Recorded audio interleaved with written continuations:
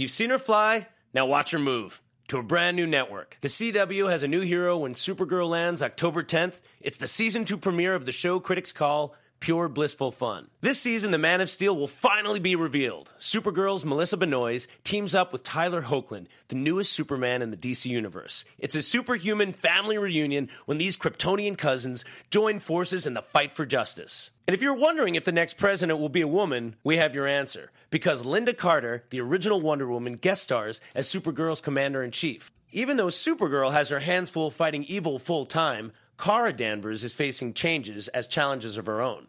She knows what it takes to be a hero, but Kara is trying to figure out how to fit in with the human race while taking on a new job, new friends, and a new love who's out of this world. An evil corporate empire will rise that bears the name of an age-old nemesis, Luthor. Supergirl and Superman come face-to-face with Lex Luthor's next of kin, Lillian and Lena. And as you might suspect, the Luthor family shares a passion for power that can only be satisfied by a different kind of green. Kryptonite. Supergirl. All new episodes starting Monday, October 10th, now only on the CW. Today on Anatomy of a Movie, we talk about the peculiarities of Miss Peregrine's Home for Peculiar Children. Stay tuned.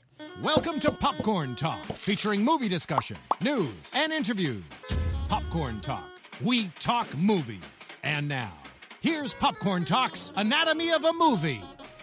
Hello, everyone. Welcome back to the Popcorn Talk Network on Anatomy of a Movie show. Today we are dissecting Miss Peregrine's Home for Peculiar Children, the Tim Burton adaptation from Ransom Riggs' book. Very good, Marissa. Excellently said. Thank you for having me. I'm thrilled to be here. Can't wait to talk about it. And for the listeners, who are you? What up, guys? I'm Jeff Graham. Thanks so much for tuning in to Anatomy of a Movie today. I just saw the movie, like literally an hour ago, so I'm excited to talk about it. If you guys want to catch me on other platforms, you can find me on AfterBuzz covering Atlanta on FX and The Good Place on NBC. So I'd love to see you there as well. There you go. What's your Twitter handle? Oh, my Twitter is Jeffrey C. Graham. There you go. And you can follow me on Twitter at SeraphiniTV. I am, of course, your host, Marissa Serafini. And Miss Peregrine's Home for Peculiar Children. It is a mouthful, but I thoroughly enjoy this film. What were your quick thoughts of this film? So, quick thoughts. I have read the book. I admittedly have read the book 3 or 4 years ago now, and I have read Hollow City. I have yet to read Library of Souls, which is the trilogy that Ransom Riggs based this whole mythology on. For the most part, I thought the movie was really, really excellent. I thought the movie got a ton right. I thought that there was maybe 15 or 20 minutes that the movie just got so wrong. Okay. But that's okay because I think this movie could have been pretty bad.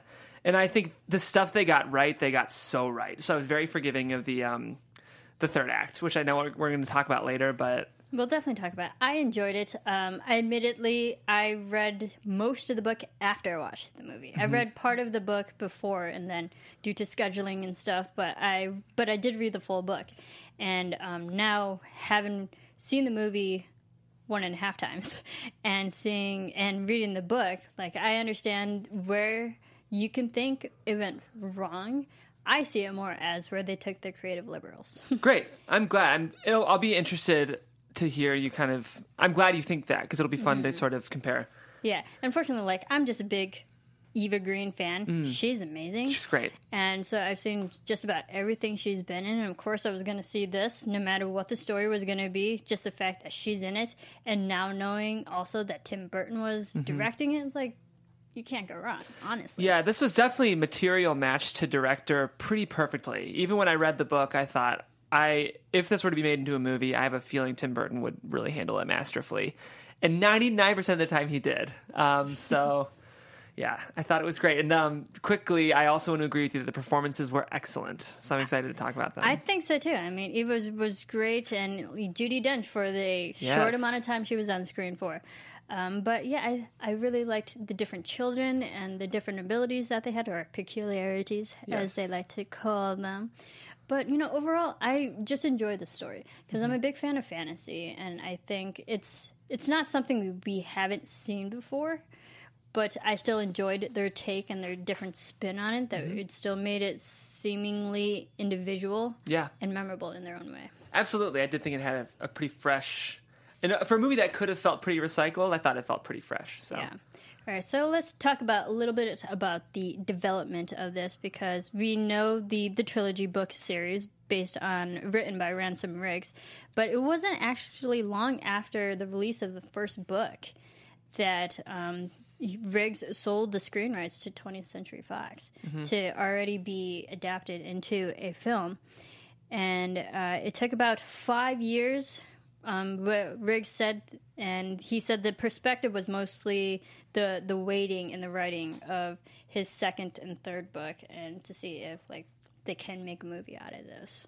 Yeah, I wasn't surprised that this movie got optioned this material, the novel got optioned so quickly, because the book is so inherently visual. For those who don't know, the book was actually developed, I'm sure we'll get into it a little bit, but Ransom Riggs actually is a photograph collector, and so the book was developed around the photographs. So there was already such a visual component to the material. It makes a lot of sense that a studio saw the potential of it for even a potential franchise. Yeah, and even Tim Burton mentioned in multiple interviews that he likes looking at photographs too, and vintage photographs, and this book already garnered his attention just by the concept of these vintage photos that are in the book that are automatically attracted him to just the story and the characters, and then eventually naturally into the movie. Yeah. Which I really find interesting, because you can definitely tell artistic directors and creative directors and whatnot, especially Tim Burton as the creative genius he is in and of himself, like how people get their inspirations to create their next film or next big project, and knowing that he kind of goes to books as inspiration for potential film adaptations. I like that. Yeah. Really nice. But yet the writing, we obviously had Ransom Riggs with the novel, but the screenplay was by Jane Goldman. So it was adapted by a female, which I liked. And I feel like in this film had really strong female perspectives. It's interesting. One of the reviewers early compared the book to X-Men First Class, which she actually wrote that script as well, or at least I think contributed heavily to the story development of that movie. So I think there was a lot of cogs that were working to assemble the best team possible for the development of this film. Absolutely. And yes, I've heard from a lot of people, they would compare this or make this a mix of Harry Potter and X-Men together. And right. I can definitely see those comparisons. People always pull from previous things to understand what they're currently seeing. Yeah, I definitely see it. And we can talk about the similarities between that. People would think X-Men with the individual powers or peculiarities, as they call them, like the ability to float. Right. Have the control over air, fire. We've seen that with X-Men. We've seen, there was one of the villains in the movie that had the ability of ice. So he had the shape-shifting. Ice. Yes. Well, and even, what's the name of the character with bees? Hugh. Hugh's character almost has an element of Froggy from some of the older X-Men movies. Is that right, Zach? I'm saying that right, aren't I? Our producer's a super fan of Marvel. Toad? Toad. Yeah, that's bad. I'm not as much of a super fan as Zach is, who's producing our show. But yeah, Toad. It's the same kind of quirky animal. Yeah, and I think in the way that X-Men First Class was kind of immersed in a 1940s World War II history, and kind of had these X-Men serving as metaphors for outsiders. This movie kind of had the same thing. Yeah.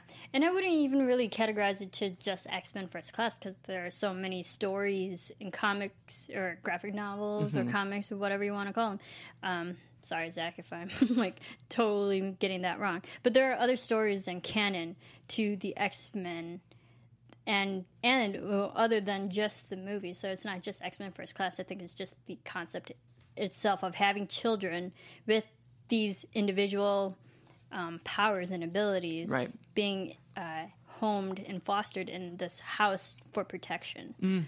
Therein lies that concept of where people can get the similarities. But I liked it. Me too. It didn't bother me because I do like those stories, and if it works for X-Men, it can work for this. Agreed. And it's enough of a unique approach that it does feel pretty different. Yeah, and what I liked about it, because it was different, and another element that made it isolated and stand out, was the fact that they had to live in a loop. Right. For them to keep living their days out, and whereas to keep the external things out to save them, protect themselves. It's interesting. For the most part, until the last third of the movie, which we'll talk about, the movie was pretty loyal to the book, which I was happy with. It is funny, though, because I think it was easier for me to buy into all of the mythology and lore reading it than seeing it. I didn't really question the kind of ambiguities or risky plot decisions that Ransom Riggs makes in his original. Yeah. Whereas seeing it on screen, I had a couple moments where I was like, oh, this feels a little bit like maybe it's not totally working from a story perspective.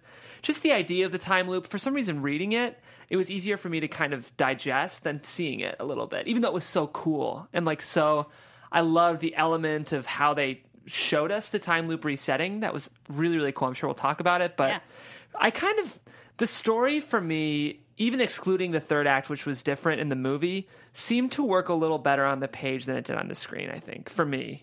I think so, too. Absolutely. And we could talk about the book differences and just the explanation of the loops, because this is where the book is better and stronger in storytelling and understanding the exposition of everything. Because in the book, you can read what it looks like and imagine in your own imagination what it looks like when they're doing the actual reset. And I think it was so cool to see it visually, because time is really the only thing we can see visually in films or movies. Right. Or like, that's the same thing. Films and television. Yeah. That's where I think they do so well in showing time. Because when you're living every day, you can't really see the difference of a time. Right. But if you slow it down, speed it up, you can definitely visually see it. Yeah, and for the most part, I do think the movie really got the look of the... Like, it's not uncommon for me to see a movie adaptation and think, oh, I pictured that differently, or I pictured it this way, but pretty much everything, in my mind's eye, they recreated it on the screen, at least for me. Yeah, I definitely think it got the tone of what the book was. Yeah. It was a little bit slow in the book, even slow to start, and we see Jake Portman's life and how he had his relationship with his grandfather and what he was doing day in and day out. Right. He seemingly was an ordinary kid. And then we know he's not. He's extraordinary. Yeah. But it was that slow build-up, but I think the movie did well as to show that he was a fairly normal kind of kid thrown into this world. I enjoyed it. But yeah, since we're kind of talking about the book differences, we know that there are peculiars and the explanation of hologas and the whites. Right. Whereas, they explain the hologas really well in the book. And in the film, they explain it but in a different way. Yeah, what did you think of the look of the hologas in the movie, first of all? They looked creepy. They did. I would not want one of those following me or attacking I got a little bit of a Stranger Things feel from the did you? hologas, a little bit from the monster from that movie. Are they tall and spiked tongues? Oh, yeah, you haven't stuff? watched it yet. I have not watched it. Oh, it's so good. When you watch it, you'll love it. Yeah, it is a little similar, kind of lanky, tall, and yeah, the tentacles. There's a lot of, like, tendrils are another thing that are common. And the book differences, if I'm remembering correctly, because it has been a couple years for me, in the book, it's really the souls of the peculiars that the hologas feed on, right? Yes. In the movie, it was the eyes. It's the eyes. And I think it was kind of a smart switch for the film, because it's hard to tangibilize a soul. Right. How do you corporealize a soul? Yeah, I guess Harry Potter did it with, like, mist, kind of, but... Yeah, a little bit, or like dust, or... I know what you mean, though, and it's very Tim Burton just to have it be organs. Like, I feel like if Tim Burton has a lot of creative control in this situation, I'm sure he was just like, let's have them eat their eyes, because the visual... That's gross. Right, just like the visual potential of that being the mechanism to feed these hologas is so Tim Burton. Yeah. I think the book does a really good explaining the differences between the hologas and the whites. Yeah. Because I didn't really get it or understand it from the film. I didn't either. I had to ask you because you just read the book. I was like, okay, so at first I was remembering it as the whites were the ones who were actually able to recognize the hologas, because I'd kind of forgotten, and you reminded me, no the whites are the hologas who have turned back into humans and are now controlled, like Dr. Golan. Yeah. Or Baron. Baron, Dr. Golan. Yeah. The whites are like the first stage of a hologas. They're the human form. And the movie didn't even ever use the word white, did it? Like, it didn't really explain. I kind of felt that whole story arc was a little rushed and a little unclear. And I had read the book, so potentially problematic, but that's okay. We can get there. Yeah. I was trying to understand how they lost their eyesight, their vision, more so. Like in the film, during the whole experimentation, that's where they lost their eyesight. Right. But in the book, it was more so that's just because they don't have any souls themselves that they lose human form. Yeah. They lose the ability to see. One thing I did remember that was different immediately was that Emma in the book is the fire manipulator. Yes. And Olive is the kind of pixie girl who can float because she's lighter than air. I will say, if I remember right, Emma in the book was pretty spunky and kind of rebellious, and I kind of missed that in the movie. Yeah, I would say spunky, definitely spontaneous in ways, and she had a past relationship with grandfather Abe. Right. When Abe was a teenager. So, but now knowing those powers were switched between these two characters, do you think that added or hindered to the storytelling of the film? Yeah, it's a good question. I don't think it necessarily took away from the story. I think I missed Emma's personality a little bit, not necessarily her powers. But I'm not one of those people who gets so caught up in those minor differences in movies because as someone, I'd consider myself a writer, and a lot of times you do need to make those choices because your job as a screenwriter isn't necessarily to completely retell the story, but to capture the spirit of a story, but still present the best, most effective narrative as possible on the screen. So I thought that was a small enough choice that I wasn't necessarily bothered by it. Yeah. I wasn't too confused because it did come in handy with the whole shipwreck at the end in the film that helped add to the third and explain, like, okay, her use of air abilities actually adds to, the action that's going on. I liked the fact that they did switch it to the romantic relationships between the characters. Because in the book, it was Emma and Abe. Right. Whereas in the film, it was more Abe and Miss Peregrine. Yeah, that was interesting. The older. Right. Yeah. So, and I kind of like that because in the book, it might have felt a little bit incestuous. A little bit. Yeah, I know what you mean. I was a little weirded out by that one. But I kind of got the impression... See, I don't know if I read it the way you did, because I kind of got the impression that maybe Abe did have something with Emma. Did I see that wrong? In the movie or in the book? Because she was talking about how she was so sad about these goodbyes when she said goodbye to Abe, but maybe it was just a friend thing. Yeah, I think it was more of a friend because we see different moments in the film where it's Miss Peregrine who was sending the letter to Abe. And Abe was older. And also just the phone call that Miss Peregrine got every day of Abe calling her, reminding her everything, that he's okay, everything's okay. So, I saw the relationship between Abe and Miss Peregrine in the film more. Yeah, the thing I got confused about, and these are the moments where I'm like, this was just a little more clear in the book. I kind of thought that Abe was actually aging in the time loop, but I guess he wouldn't be because that day is still resetting, so he would be the same age. Yeah, he would be. Yeah, okay. Yeah, you're right. I agree. And it was a little weird in the book. I remember thinking like, oh, Abe was with Emma? No. So I was like, that was a welcome change. Yeah, yeah. Another thing was, of course, the villains. Samuel L. Jackson playing Mr. Barron, who in the book, Mr. Barron was just he was a bus driver that appeared in Jake's life when he was a kid. Didn't really play a big role, but he apparently was the same person as Dr. Golan. And Dr. Golan, that particular name was the big villain of the book. Yeah. Whereas they switched the names in this film. So, did you like Mr. Barron? Yes. I'm very excited to talk about... There's been a little bit of controversy surrounding that casting decision, and we were discussing a little bit before you went on air, but I thought Samuel L. Jackson knocked it out of the park. I thought he was great. It was fun to see him in kind of a different... I know he plays kind of the big energy, rambunctious roles a lot, but it was cool to see him play something so distinctly otherworldly in fantasy. I liked it. I liked he was in fantasy. He's always fun to watch, no matter what role he plays in. There were some moments I felt like, okay, now he's just Samuel L. Jackson. See, it kind of took me out of the film because I know that's what he's capable of, just as his personality.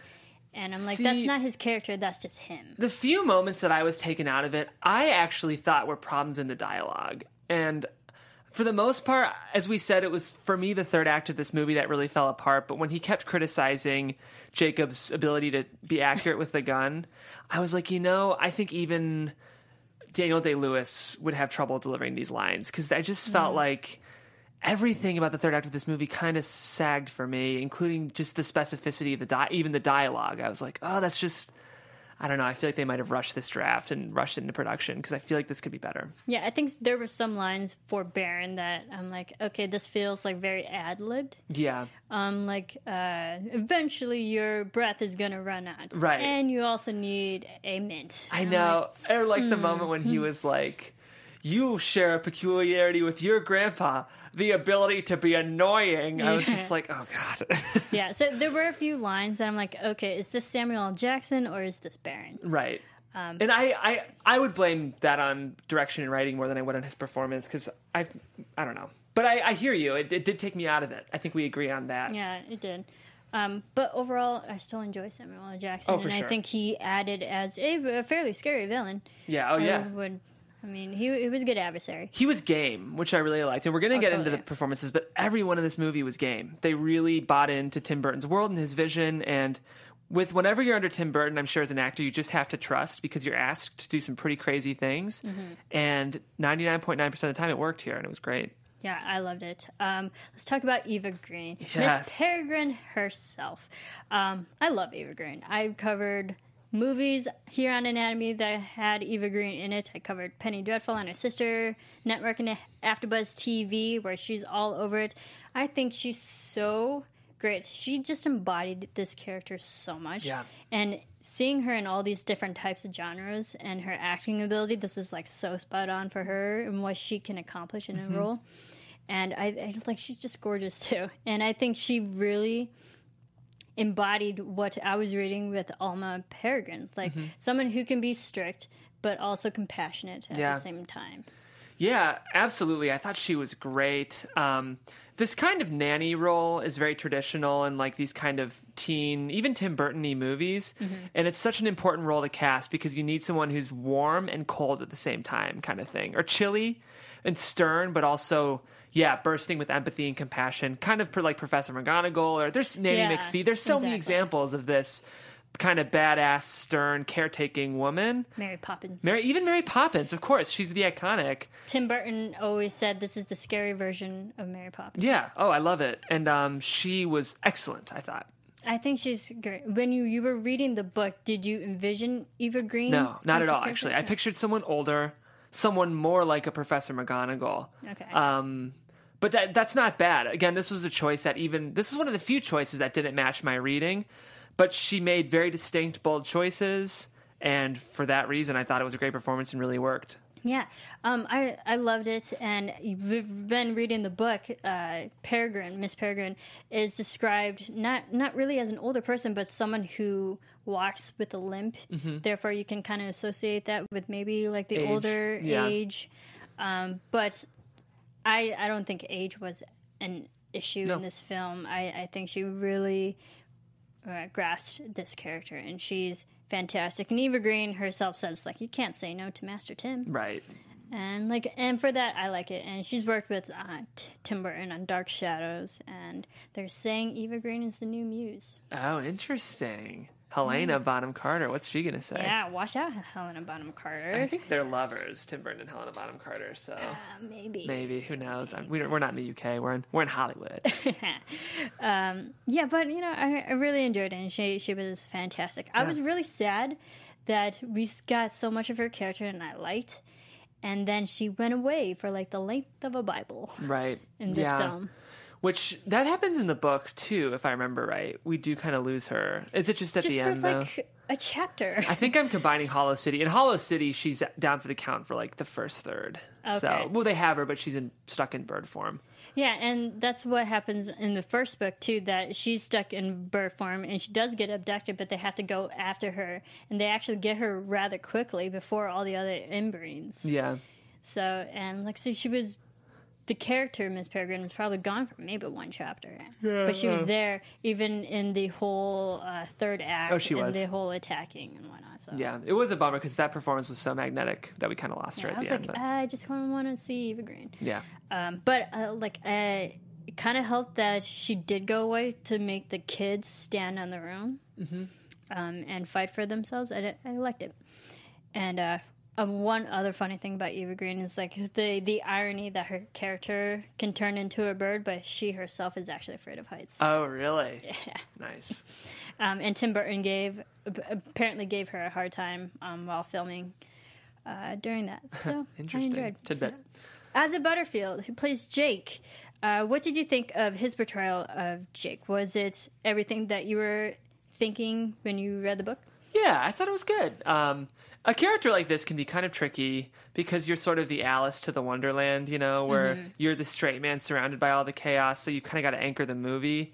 So I thought at times he was maybe a little overshadowed by the excitement of his co-stars, but that doesn't necessarily owe to his performance. I thought his performance was good, and truth be told, he was what I pictured when I would read Jacob Portman. So, yeah, I was happy overall. I definitely, I've seen Asa Butterfield in a lot of other movies and a television show, Merlin, if you ever watched that, it's a great show. So he definitely fills out the character of that teenager who you wouldn't, not to say this in a mean way, but like you wouldn't really think twice about, like right. that he's normal not, kind of kid. He's not Taylor Lautner or whatever. No, yeah. No. But like I like the fact that he himself realized he was normal, but he does have a mission. He does have a peculiarity, and he realized that he is important and essential to those children and the home. I enjoyed it, and how Asa Butterfield got involved in this. He read the script and the book around the same time. He actually read the script first, and then he read the book, and then he had sit down with Tim Burton, and both of them like just collaborated their ideas, and he went through a few of the typical auditions that one would have to do, and then he finally did a chemistry test with Ella Parnell, who plays Emma, and yeah, he got it. Yeah, I think that's common sometimes for directors to just meet with the cast before they even start auditioning. I know Linklater does that. He did that with Eller Coltrane for Boyhood. Just kind of sat down with them and then was like, okay, yeah, I think you might be right for the part. So yeah, and I think it's good to have that moment with like learning about the people who you potentially could be working with for 6 months. Right. And you got to know that if you're on the same page from the start, right, you're probably going to be on the same page at the end. Yeah. And I really enjoyed it. So let's talk about Ella Parnell, who plays Emma. She's been in Maleficent, Kick-Ass 2, one of my ultimate favorite movies, Never Let Me Go. People need to go see that right now. And she also read the script and book back in when this book came out. Yeah. So. Yeah, I thought she was great. Her? I think my slight disappointment with Emma's character was that it was so different from the book. But that doesn't owe to her performance. Her performance was great, and she did the job.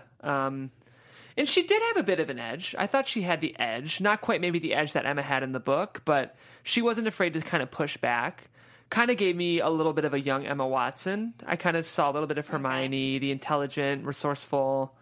And encouraging. Encouraging. In the moments when needed. Yeah, kind of classy performance. And yeah, I thought she did the job. I thought she was good. I liked her. I think she was obviously the... you can definitely tell those two were going to be like the couple in the movie, which I'm totally fine with. I was trying to understand her character, knowing that she had the ability to, control air. But I liked how they added the fact that she also looked after Abe's possessions and made her more important for the exposition. And it's like, oh, this is the map that was entrusted to me, so you guys can help and go find these hologas. Right.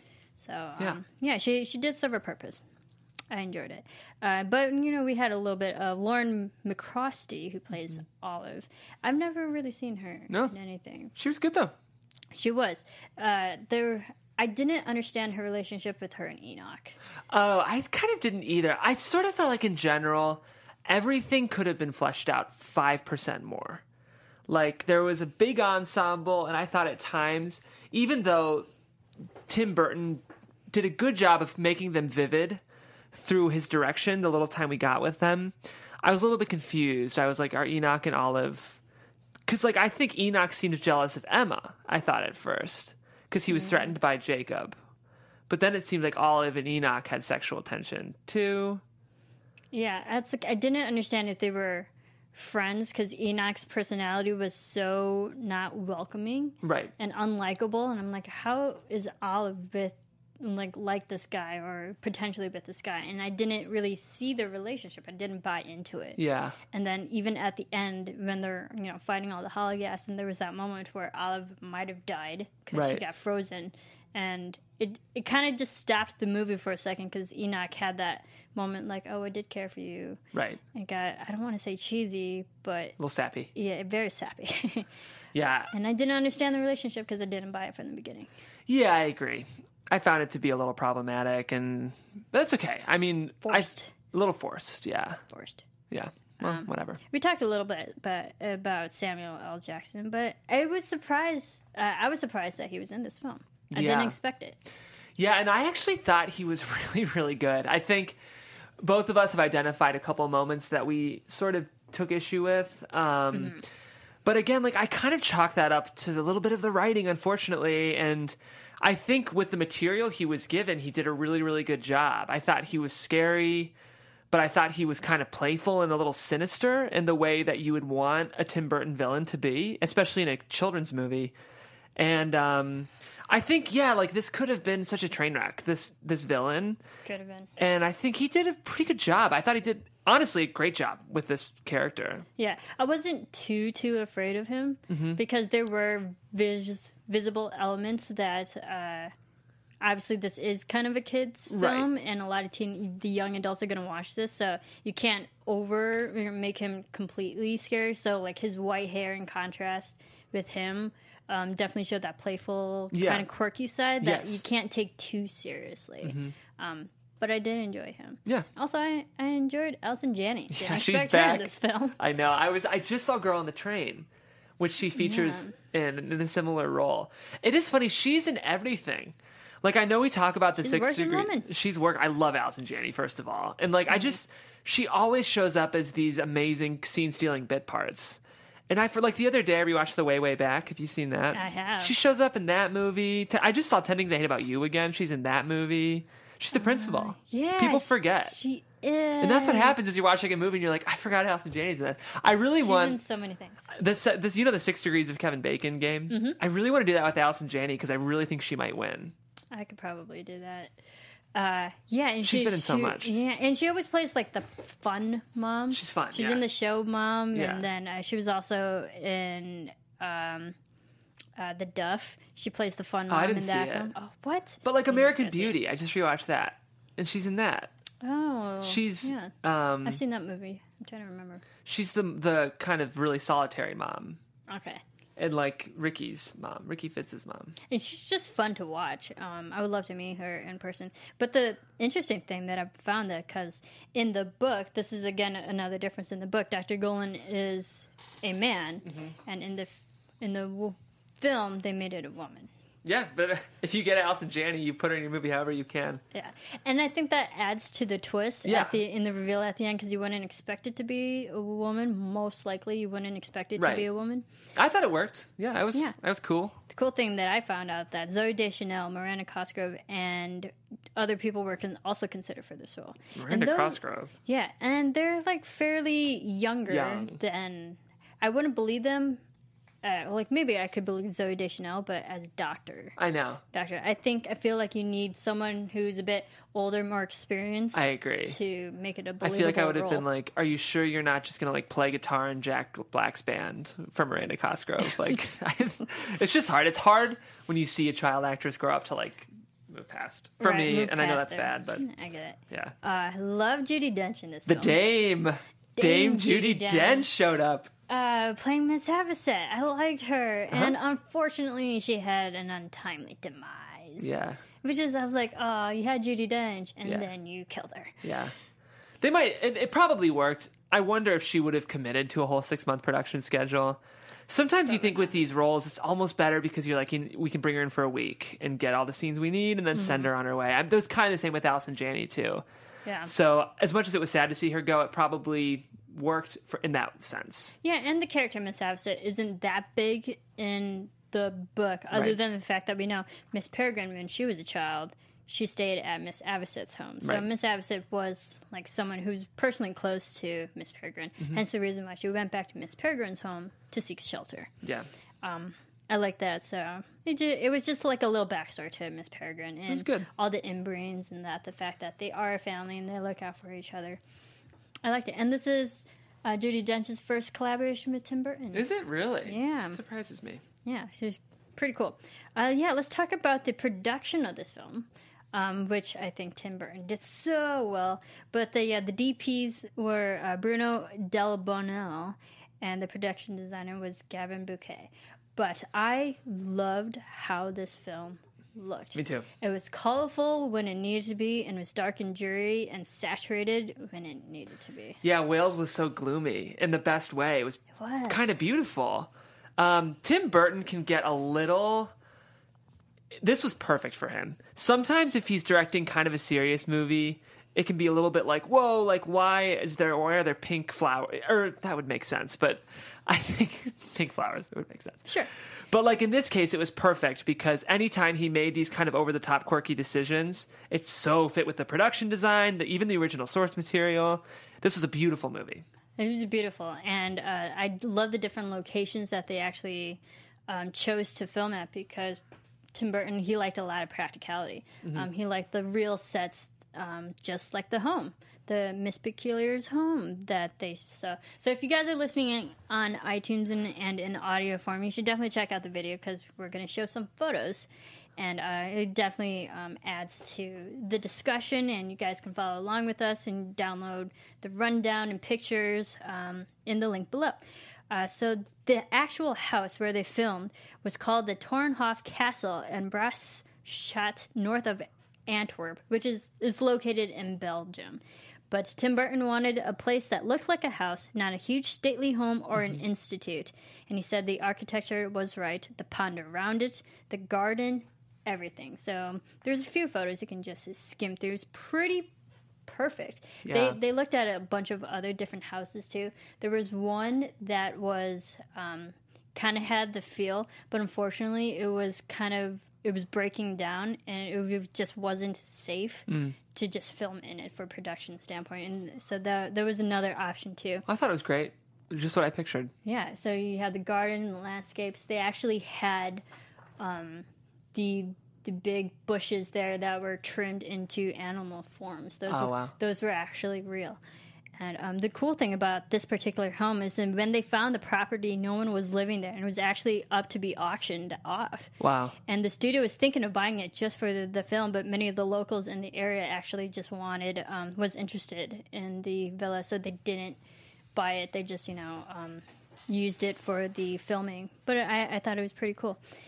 And, and the castle itself has architecture, that slightly run-down look.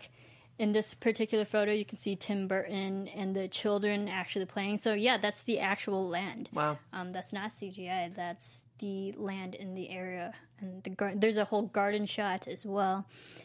Pretty cool. And the interior design, there's no pictures for the interiors, but the furniture and all the rooms of the house are pretty... He says 90% of the furnishings you see in the house is real. I love that Tim Burton still believes in the magic and the power of practical effects and staging because you can still obviously create the look of a fantastical world by using sets and using locations, and he just did such a good job with the look of this movie, I thought. Absolutely. There is a room, the house itself had the observatory, that garden area, and also the dining room, which we see when... So, yeah, that was in the actual house as well. Pretty cool. The whole town of Cairnham, in the film, they had to change the actual town that they were working in into Cairnham. And the team decided to add a few buildings and a graveyard to the actual town because... Was it shot in Antwerp? This is Cairnham. I believe Cairnham is actually the name of... Oh, they actually did shoot in Cairnham, Wales. Yeah. Okay. And it was really neat because if you actually see the photos, there's less buildings there in real life than there were in the film. So they actually built the external facades of buildings just to make it seem like more of a downtown area where there's a post office.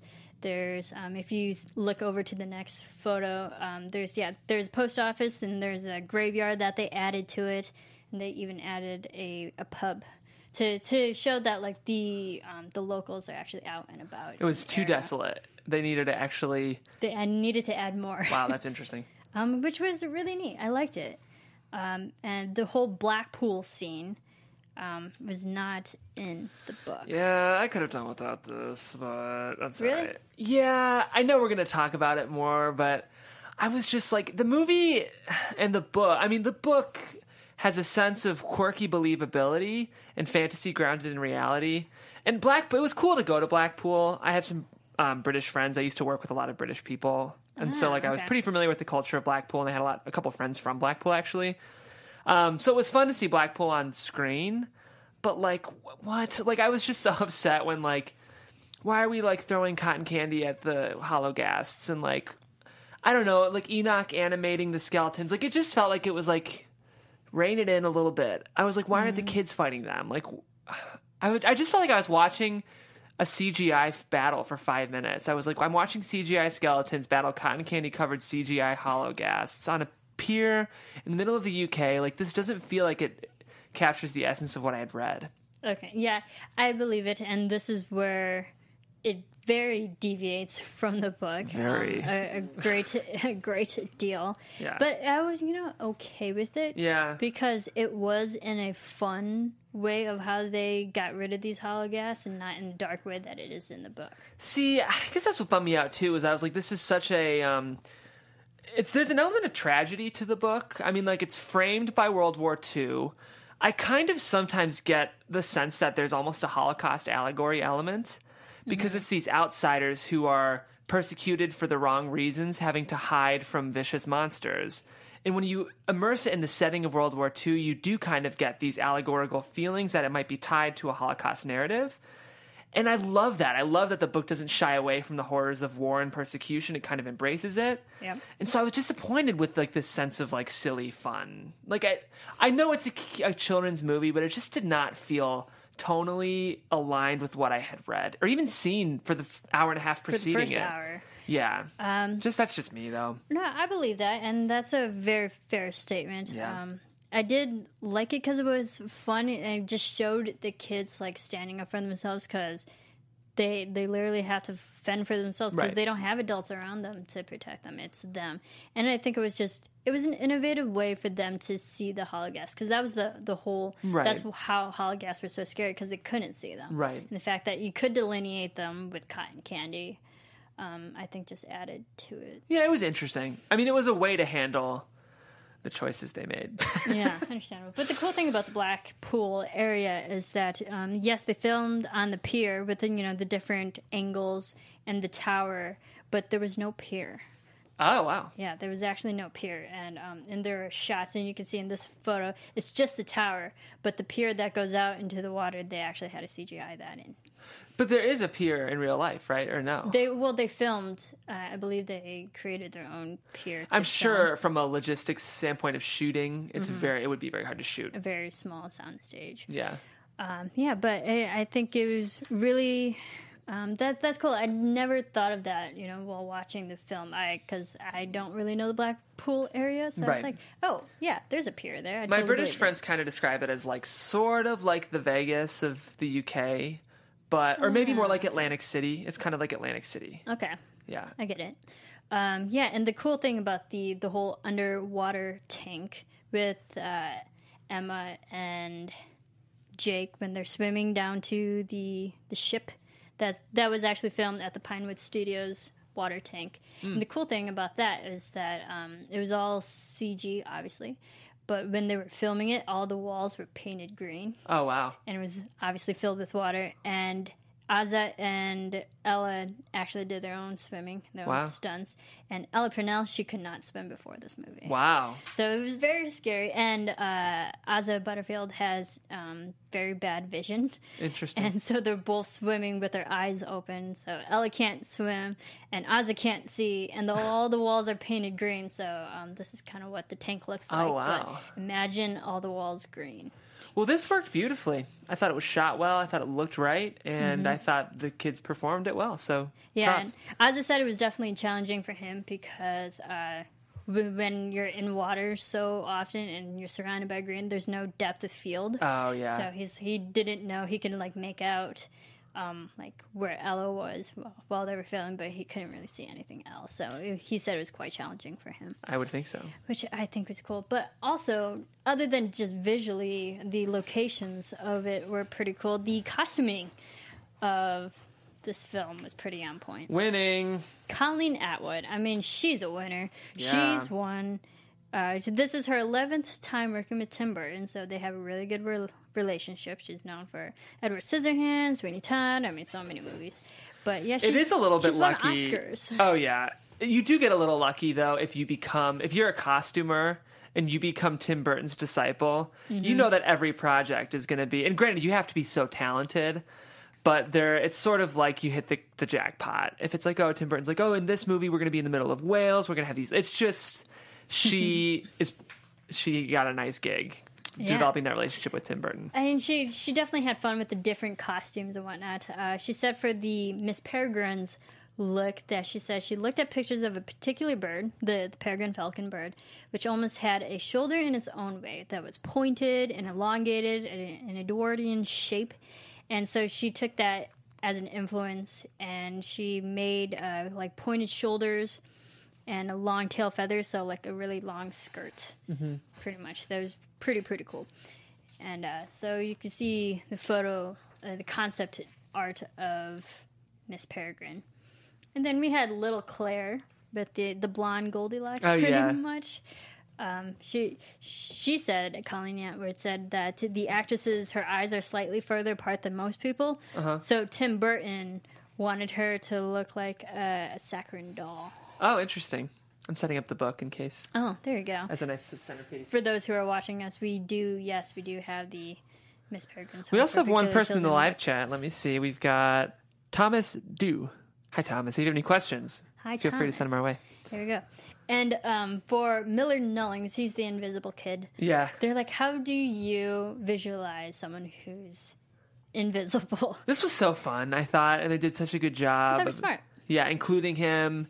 And it's funny because the only asset you have in this is the costume, obviously, which was great, but also the voice of the character. And I thought they voiced him very well. I think so, too. He'll just listening to his voice, I can picture the small, probably skinny kid who's kind of meek but fun. Yeah. And they said for him that it's okay, how do you distinguish where he's located? So you put a hat on him. So you're okay, this is where his head is. Yeah. And when they were actually filming, they had to pretty much put him on a wire stand just so people wouldn't run into his area while filming. Oh, that makes sense. Run into the character. Like his head. Yeah. His head. The whole eye line, I thought was cool. Emma and her boots. What do you call them? The iron, or was it iron? I think lead. Yeah, lead boots. That's it. Lead boots. Colleen Atwood said she had this idea to use 1920 ski boots, and she took the hardware of that and took them off, and then painted them in different colors and gave it that iron look. And she thought the practicality of these boots that Emma would need, that she could put them on but quickly get out of them in certain situations, so you can therein lies the clips on the boots, which I thought was cool. I thought it worked beautifully. Yeah. And so, and in contrast to that, her dress was also light and feathery, so she can just float at the same time. Olive, with her fire abilities, she said they used different latex that had a different shine on it, so it could look like she's holding fire. Yeah. I think it's really cool. If you guys want to keep checking that out, the cool photos there for you. Let's talk about Tim Burton, though. I mean, he's a genius of himself. But what did you think of Tim and his direction of this film? I thought it was pretty perfect. My objections to the movie have more to do with story in the third act, but up until then, I thought sometimes Tim Burton can, I think, insert himself into a movie a little too much, if that makes sense. Mm-hmm. Where, like, the director's hand is so heavy that it can kind of take away. Whereas here, I thought it was just perfect. I thought there was an element of subtlety that we don't always see in Tim Burton movies, but still his just brilliant quirks. And I was very, very happy with the direction. He does a great job with kids. I think Tim Burton does a really good job with children. And, yeah, I was moved by all of the performances in this movie, including the kids. So you did it, Tim. Nice job. Good job, Tim. Yeah. And he said how he got involved was obviously he liked the book, but he said it was other different elements too, working with Eva again, and just the whole theme of being a loner and like feeling like you don't fit into society, but you actually do. He said that was very relatable, and he just identified that with a lot, and he got involved. Big Fish is my favorite movie of all time. So obviously I like Tim Burton. I love Ed Wood. I love Mars Attacks. But he's made so many movies that they're not all going to be home runs. Mm-hmm. And I think this maybe for me would be in my top 10 Tim Burton movies, which considering he's made so many movies is good. Yeah, so. I would say so too. I really enjoyed it. There were some moments where I definitely felt it was a Tim Burton movie, and I don't know why, because the whole scene where we see Enoch like revive the toys for the first time, it was obviously stop motion, right? And it just felt so different from the rest. It was a little weird. Film. I actually could have done without that. Yeah, me too. I mean, I understand it, like what Enoch's ability was, but I don't think it was necessary, right? And it felt like it was just something to have in there just for fun. Tim Burton, he liked it himself because obviously he's well known with the stop motion, world. But he said he actually wished there was more stop motion, but it just takes so much time. I'm glad there wasn't. I'm glad there wasn't. Because if you think about it, when Enoch was playing with the toys for the first time, it was all stop motion. But then when it came to that epic battle at the end and he revived all the skeletons that were obviously animated, but it was the same ability. I'm like, I don't know why they look so different when it's the same thing. I know. Even in general, if you immerse stop motion in a live action movie, it's just going to have a look that kind of takes you out of it. So that was the only choice I think he made that I could have done without. But yeah, for the most part, I think he did a really, really wonderful job. Yeah, and I understood the movie itself, not really knowing the story yet, and then, but like I think the adaptation, the first half was definitely true to the book, and then the second half, he definitely took those creative licenses in a fun way, though. In a fun way. Agree to disagree. Okay, fair enough. The music, actually, not by Danny Elfman. You would think it would be, but it's not. He just scored "Girl on the Train," actually. Danny Elfman? Yeah. Oh, good for him. And Allison Janney's in that as well, which is funny. It's a very... You see? Small world. Yeah. But we actually had Matthew Margeson, who scored this one. This is the third Tim Burton film not scored by Danny. And Elfman was unable to score this film due to scheduling conflicts with Alice Through the Looking Glass. That came out earlier in the year. But obviously, those two have a really good working relationship. But Matthews worked on other music for Tim Burton as well, and he was a musical director on a lot of Burton's films, which is cool. So the soundtrack will be released later in October of this year. I thought it was good. I thought it was a good score. It wasn't too much. It wasn't overpowering, but it did complement the movie. I thought it was good. I noticed it at the end when they're all going away on the ship ferry there. And no words were needed. Let's talk a little bit about the box office of this. I mean, it had the budget of $110 million. So far, as of October 5th, it's garnered like $34 million domestically, and worldwide it's about like $79 to $80 million, that's pretty good. And it ranked number 1. That's good. In the theaters. How much did this movie cost? $110 million. They've got some work to do, but so like they still have a little ways to come back, but also with DVDs. I think the great thing about Tim Burton and all of his films, they're definitely rewatchable. Yeah, you're right. And I think this film is definitely rewatchable. Yeah, the thing is, when you have a director as bold as Tim Burton, he makes special movies that are worth going back to watch again. So, the cult of Tim Burton fans regard almost all of his movies as classics. So I do think that this movie will have a life beyond just its screen run. Yeah. Its theatrical run. And it has more stories to tell, obviously, too. But the reception of this movie is pretty high. IMDb gives it 7.2. Cinema Score is B+, which is a little low for the audience. But Rotten Tomatoes gives it 64 and 67 audience. Yeah, it's funny. I was trying to think, if I had seen this movie without having read the book, I wonder if I would have liked it. Because even having read the book, I found myself a little confused at parts. And there was just like a lot of stuff happening in this movie. It was. But I had read the book, so I was fine with it because I could follow. But I'm not surprised that critic reactions to this movie have been a little lackluster, because I do think there was a lot happening in this movie that if you had no context for it, you might have been a bit like, wait, what? Like, Mm-hmm. There was a lot, but I understood just about... Yeah, you went in without having read the book. Yeah, without having read the whole book at that point. Yeah. But, I mean, I understood the movie, but I think one of the, I don't want to say glaring issues, but one of the things that worked against this film, it was a long film. It was long. And I think the pacing was off. Yeah, I agree. There were some moments you can obviously pick it up faster or cut it just a little bit shorter, because we see Jake. He keeps going back from the home to his hotel room, back and forth.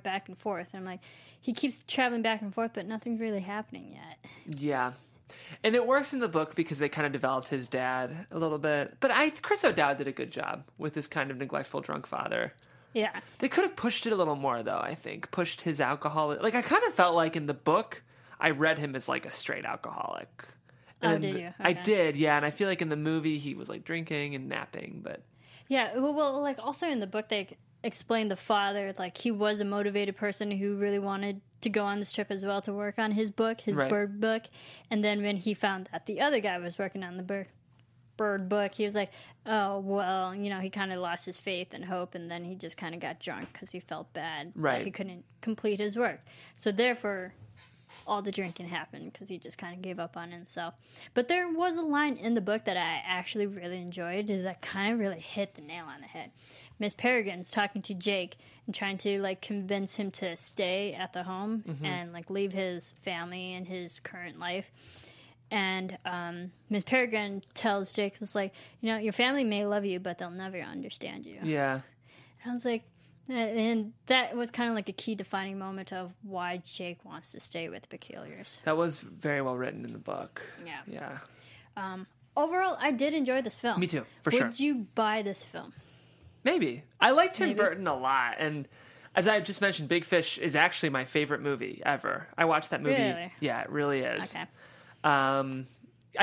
Tim Burton movies work best, I think, when there is a very kind of sensitive emotional core.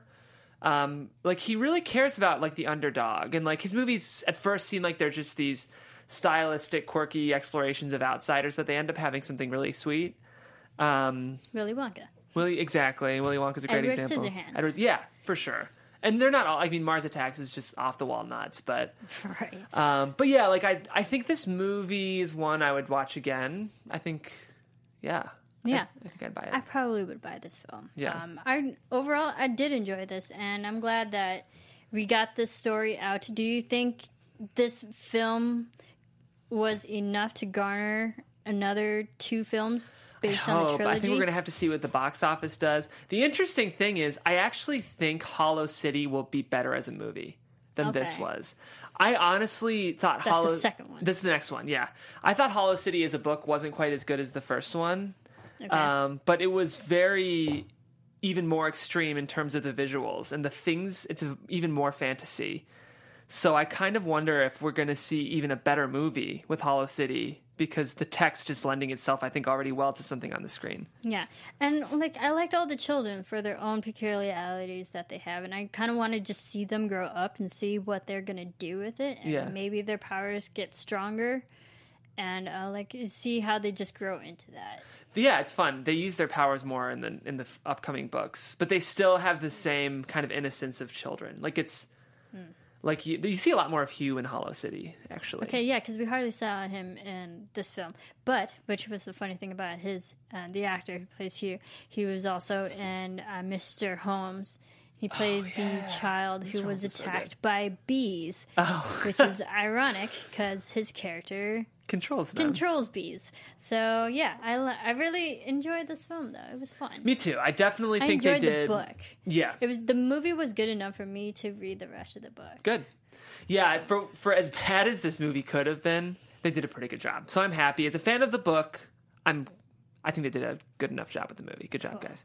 Thank you, everyone, for tuning in and listening for our dissection of Miss Peregrine's Home for Peculiar Children. In the meantime, where can everyone keep following you? You guys can follow me, Jeff Graham, on Twitter at Jeffrey C. Graham. You can also catch me over on AfterBuzz TV covering Atlanta with Donald Glover and The Good Place with Kristen Bell. There you go. And you can follow me on Twitter at Serafini TV. You can follow all of us on Twitter at The Popcorn Talk, and we're going to be talking about more movies. We're going to be talking about The Girl on the Train. I think I'll be back for that one. A lot of films and down the pipeline that should be exciting to talk about. Thank you, everyone. Thank you, everyone, for tuning in, and we will see you for our next dissection. Some feelings they can travel to. Oh, there it is again. From producers Maria Menounos, Kevin Undergaro, Phil Svitek, and the rest of the Anatomy of a Movie staff, we would like to thank you for listening and subscribing to the show. If you have any questions or comments, feel free to email or tweet us. I'm Sir Richard Wentworth, and this has been Anatomy of a Movie. The views expressed herein are those of the hosts only and do not necessarily reflect the views of the Popcorn Talk Network or its owners or principals.